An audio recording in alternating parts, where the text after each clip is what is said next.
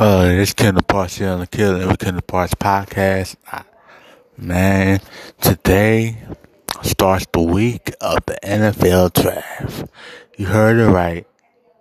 This is the week of the NFL draft.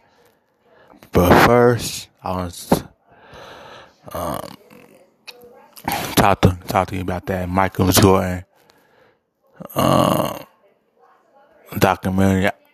I didn't get to watch most of the first one, but from what I can tell, and just from people's Twitter accounts. First of all, it's crazy how he signed. Oh my God, Scottie Pippen. It did Scottie Pippen dirty, like with that contract. And then he got his wife, or soon to be ex-wife, Laura. I mean, I don't know. God bless them both. God bless their marriage, but Laura Pippen talking about, here he's fine, he's doing fine, and all that, which is cool. But anyway, it's like it was just dirty how they did my Scottie Pippen, and also like you know I love seeing Kobe doing for my generation. You know what I'm saying? Everybody loves LeBron, but Michael Jordan, it was just from um, wa- watching getting a chance to watch that, some of it, I can understand why people say he the GOAT, because like he could just do everything, and he had a quirky personality because he just wanted to win. And that's the same way Kobe was. That's why him and Kobe get compared to so much. Kobe was the same way. Everybody say he was a bad teammate, but both of them just want to win. We ain't got time to be friends with our teammates. Many of them anyway. But yeah, like this documentary sparked the conversation about LeBron and Michael. And it's like, look, man, we going through this coronavirus stuff. Let's just have some fun. But it's Twitter, so like we need to just have some fun. Just it just shows how much we miss sports. Like this is crazy. Yeah, man. So part three, part three of the Last Dance will be next Sunday. And it was funny. They ESPN had Barack Obama as a former Chicago resident, and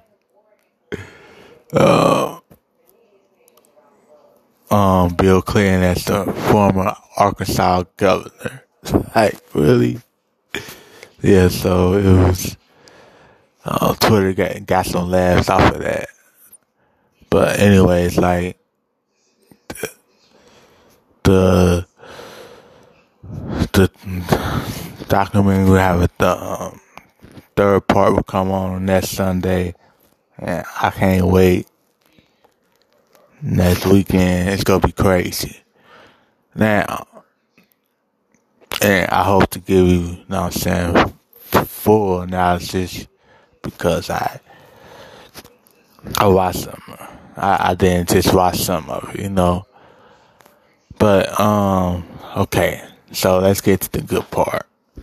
The Bengals are gonna draft Joe Burrow this weekend, and it's really not about Joe Burrow, 'cause he's gonna be picked. No matter if the national media likes it or not, he's going to be picked. It's nice to see Mel Kiper and people all of a sudden talk positive about the Bengals. But anyways, it's really after what happens. It's really what happens after Joe Burrow.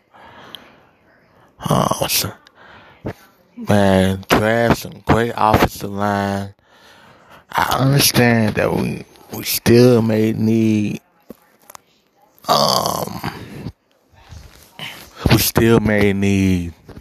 improvements on the defense. You know what I'm saying? Maybe go draft a safety or you know what I'm saying, to get some depth and safety. You know, some defensive linemen, maybe need to draft one more to spell your veteran defensive lineman like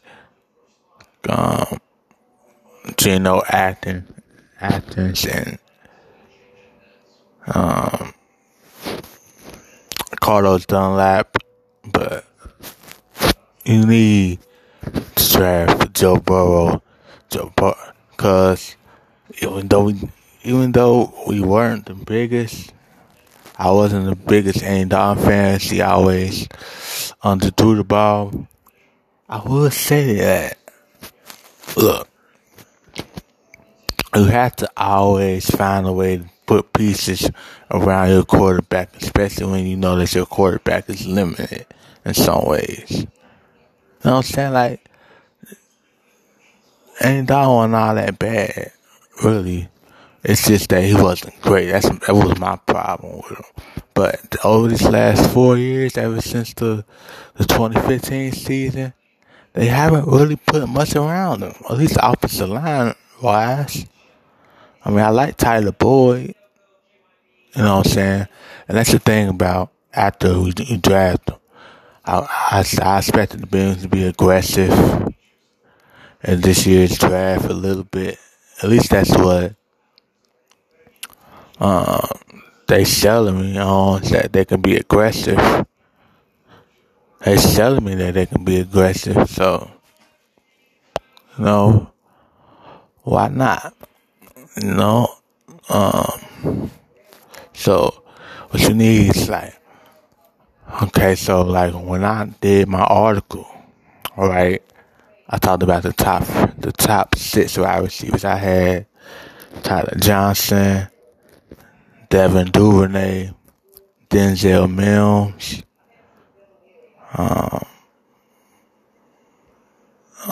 Michael Pittman Jr., Gabriel Davis.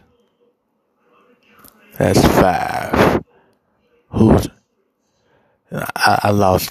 Let's see, Denzel Mims to Michael Pittman Jr., Gabriel Davis. It's in no order. Oh, it's one more.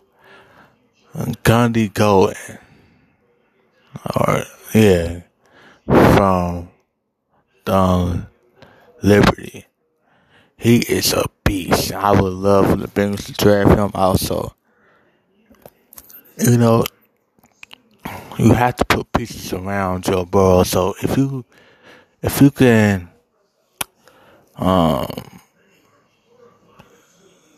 drop down from number 33 and then get an extra draft pick, you need some draft capital. You can't just draft whatever the draft says you can draft right now at this point. Like, you can't just seven draft picks ain't gonna do it. Ain't gonna do it. If you want immediate success and you wanna put as much pieces around Joe Burrow, as many pieces around Joe Burrow as possible, then you have to do some trade ups, trade downs. Like, you can't just sit idly by and wait for you wait for your next pick. You have to be aggressive. Like, so I see pass protectors like Mike Beaton and Beaton and Cesar Ruiz. Like, it's some the guy Idaho. I'm not Idaho. Fresno State. Like, it's gonna be, and they have to draft offensive line like crazy. They have to draft wide receivers. Wait for your linebacker. Maybe go get Gabriel. I mean, not Gabriel, but Akeem Davis Gaither. Maybe go get a receiving tight end to replace Tyler Eifert, because those other two tight ends ain't doing it for me. Maybe go get Thad Moss or somebody else at tight end who can receive the ball well. You know what? At number 33, it's going to be very, very enticing, because you want to draft, you want the convention draft capital, but also if Denzel Mims is there, take him. But you also need an offensive lineman like Cesar Ruiz, and he may be taken after number 33. So it's gonna be interesting. The draft is unpredictable. The only reason why I look at my drafts, the only reason why I find any value at looking at my drafts is to see to see highlights of that pick that your team is mock to draft, basically. Pick the draft in the mock draft. So that's the only thing about my drafts that are useful, that I can at least watch the highlights of that person. So, it's going to be interesting to see what happens. But the one thing that will happen with Joe Burrow, the one thing that is certain, is that Joe Burrow and Chase Young are the top two picks. Number 1, Cincinnati. Number 2, Washington Redskins. He can go to his hometown. I think Washington is Hacken's hometown too. The Washington area is Hacken's hometown too. And it's crazy how Burrow didn't start because of Hackens and Ohio State. But hey, we go see, man. We expect some Bengal fans. We got to expect some bumps in the road. We gotta be nice to Joe Burrow. We can't give up on it early when we see him struggle. But it's gonna be crazy. Alright, this is Killing It with Kendall Parks. Talk to you guys later. Follow me at _Mr. Parks on Twitter and Instagram, _MRPARKS, and my 2 podcast accounts. For Twitter, it's _Kendall and Killing It with Kendall on Instagram. Thank you. God bless. Happy draft week. Go Burrow. Talk to you guys later.